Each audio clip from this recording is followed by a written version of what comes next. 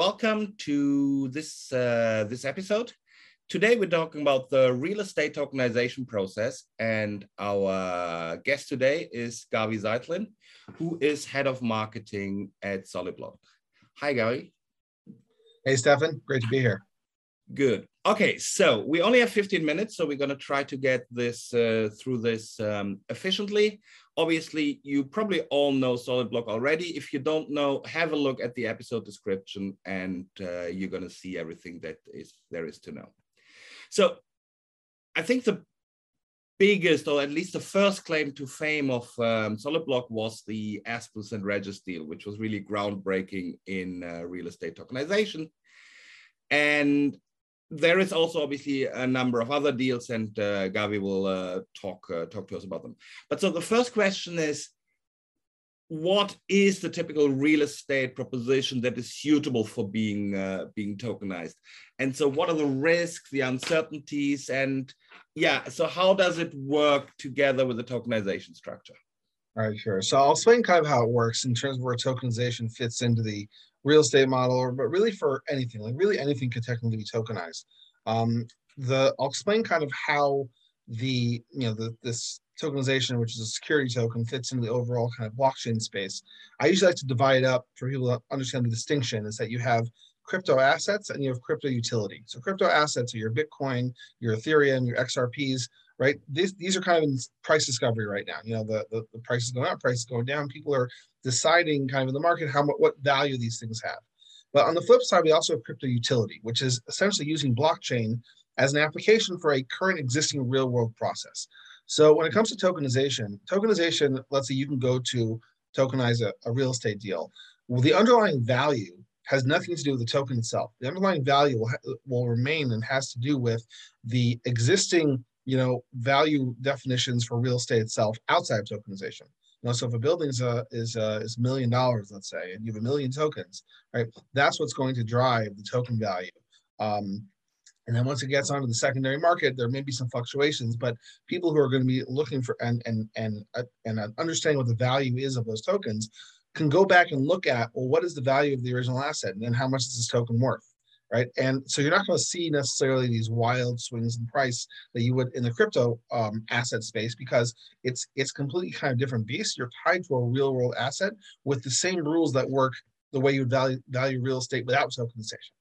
Right. So that makes sense. Yeah, absolutely. And so what I understand is there is no specific asset that is better to be tokenized than others. Sort of essentially all real estate, whichever. Right. So basically it's like what's going to drive the value of the deal doesn't have to do with the token, it has to do with the deal itself. Right. So if it's a bad real estate deal, right, tokenization is not going to help it. Right. If it's a great real estate deal, tokenization will, it will just give you more optionality within the existing deal. Right. So if you're looking to raise capital, I'll give you one of the benefits of tokenization is kind of one of the real core benefits, particularly for the investor side of things, is that they're able to be, it's much more easy to become liquid, which is kind of the real, I would say, was one of the top benefits of tokenization for the investor side of things, right? Historically, real estate has been, it is the biggest market cap asset in the world, close to $300 trillion. And the challenge that you have when you're investing in real estate is that, particularly if it's a real estate investment deal, you're investing, for price value go up, you're investing for capital gains, that your money is generally locked up in the deal while the deal is while the development is being done, right? If you need to pull out some or all of your equity, right? You get a lawyer involved. You're essentially moving from I'll explain the whole process in a second, but you essentially need to get the legal process involved to be able to kind of take yourself out from the ownership of the company, sell your shares, find a buyer, as opposed to you could take some of your tokens, go to an exchange, places like T0, INX, there's going to be more in the future, and be able to sell in the open market. That's a good example, exactly what Aspen is doing. Aspen is I think was the first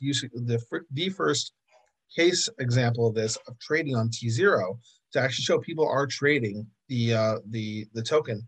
And the thing that's really driving the trading volume is the value of the underlying real world asset.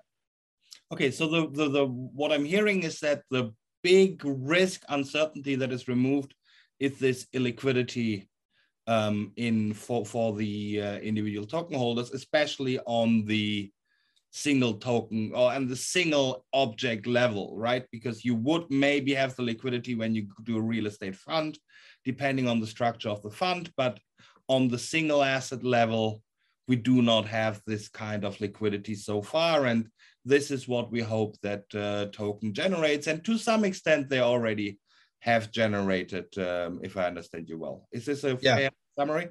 Exactly. Basically, it allows investors to get more control on a layer down. If they're investing in a fund, they now will be able to maybe make their own funds, and also allow potentially also institutions and organizations a tool as well for them to create their own funds and have more control over over the assets that they want to invest in.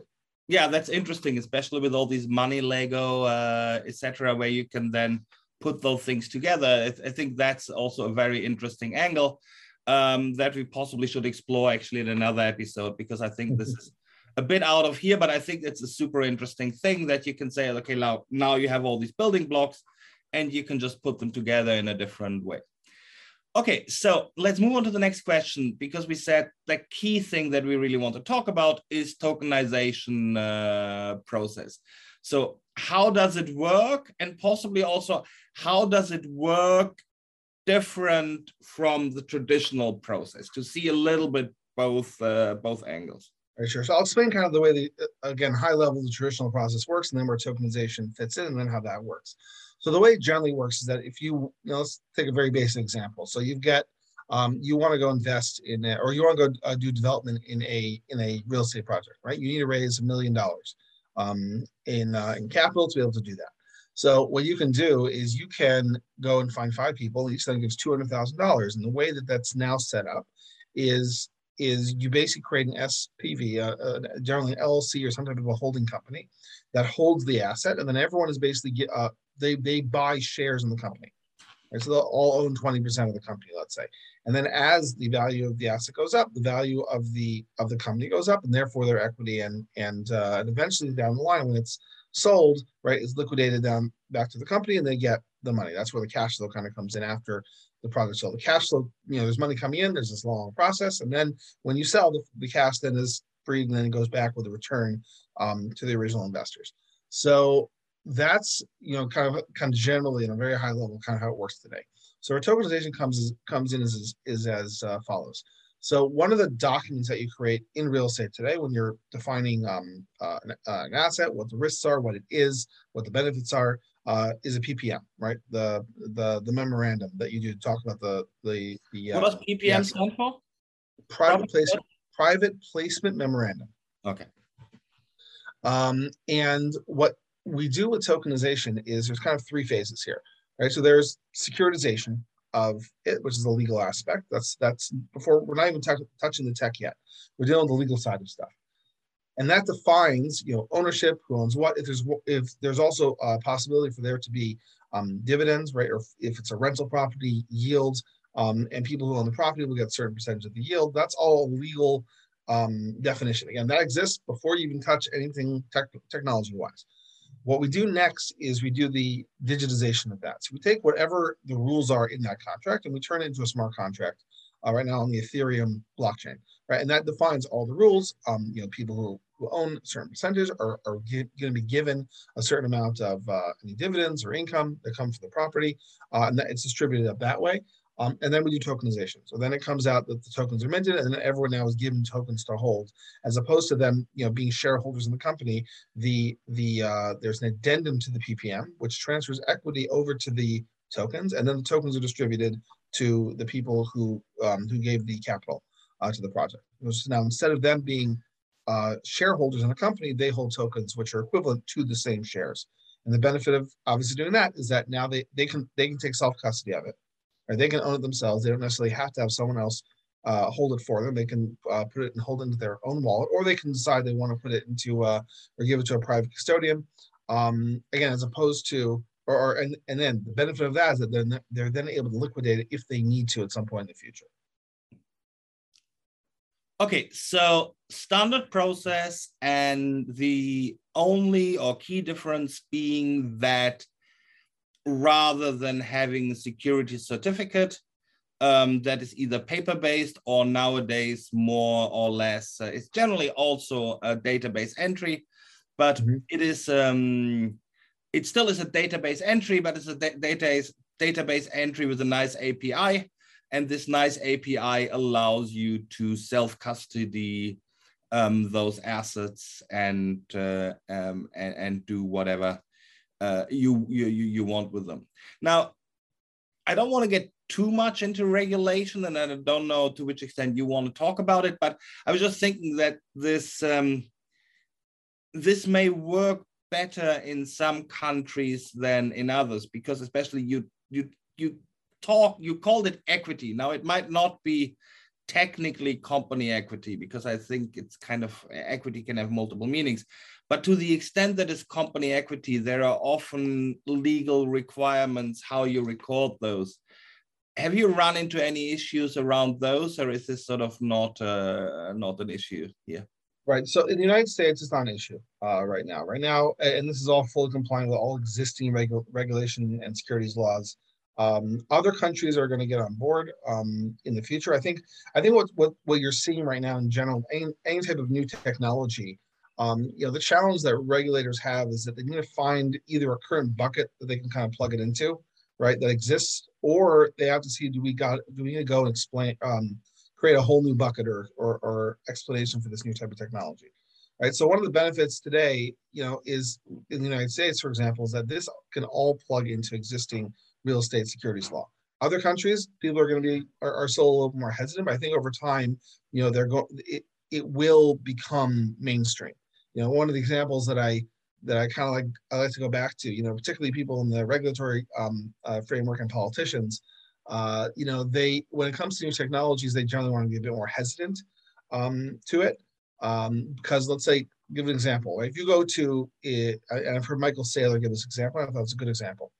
You go back to a politician in the late 1800s when steel was just invented, right? And you say, hey, you say to a politician or a regulator, do you think that we can use this steel to go build a 100-story high skyscraper? Right? He's like, I don't know enough about it to be able to say yes or no, even though technically it's totally possible. And obviously we know in hindsight it's totally possible, right? But to kind of put them on the spot before they understand everything, they're generally not going to do that. So that's kind of where we're in a little bit, I think, with crypto and blockchain products in general. They're being adopted. They will become mainstream in the future, and regulators and governments and politicians are trying to figure out right now, like, how do we categorize it? Is it something that we can kind of plug into existing securities laws, or is this something we need to create a whole new framework for, depending on the different scenarios that are coming forth? Okay. And so, two more questions that, for the reason of time, I wanted to put a little bit together because they're also a bit shorter. The first one is, are there any prerequisites, any assets that are better to securitize than others in this space? And the other thing, and it's somewhat related, it's like, are there any particular challenges that you have come across, anything that you maybe have not expected when you first went into this? What is sort of the thing what are the roadblocks that you had to overcome? Right. So in terms of the first question was, are there any specific assets that work better than others? Right. Yeah. So so I'll say it basically works like this. It depends on, again, the expected outcome of the deal. We've literally had people calling us up saying we want to tokenize our outhouse. And it's like, okay, that'll be $30,000. $100 million. There you go, right? Right. So it has to make sense, like the service fee to do the tokenization, do everything has to make sense with the overall deal and the benefit of people that people will want to have. It's not just, again, we're looking at the core benefit right now of liquidity. That's really kind of the main one for investors. But for asset owners, what's it's becoming for them is more so there's a move into the blockchain economy, right? And that really for them is making that change now and adapting towards that change whenever it happens. When tokenization becomes standard in real estate, it could be by next year, it could be in 10 years. You don't know exactly when it's going to be, but it's almost 100% certain that it is going to happen right now. The question is, are you comfortable enough yet to kind of follow that innovation adoption curve? Do you want to be part of the innovators, the early adopters, the early majority, or do you want to wait for everyone else to get on board first and then be kind of behind everyone? So what I'm hearing is that it doesn't depend that much on the asset, but on the owner of the asset, whether they have the mindset to operate in a little bit new environment. And exactly, but keep in mind, the asset itself still needs to make sense for them to do it. Yeah, I mean, assuming they're looking for profit. Yeah, exactly. And so there's sort of certain, it would be interesting to explore at one point also a little bit the economics and the unit economics of all those kind of things that are also important. Okay, we have a minute left. Any challenges? Yeah, so I'd say right now the main challenge right now, and we kind of touched on this a little bit, is education. Right, is people understanding on the investor side, how this can fit into kind of their overall investment portfolio, and then also other people on the asset owner side understand the benefits for them, so that they'll want to be able to do that, and then be able to use this as a tool to sell their investors in the future. Again, that's just going to come with time. Okay, yeah, that's great. And I see also, well, to put a bit of an advertisement hint for everyone, we're going to do this podcast. For that, I see you guys are all over the place and you doing like really good education things that are on your website, etc. And obviously on ITCUP, our mission is education. So I guess that's where we're going. And by the way, this wasn't scripted for all the people here. I just thought, given that this was a challenge, it might be good to mention this. Gavi, thanks a lot. This was awesome. Great talking with you. And yeah, I'm sure we're going to talk again.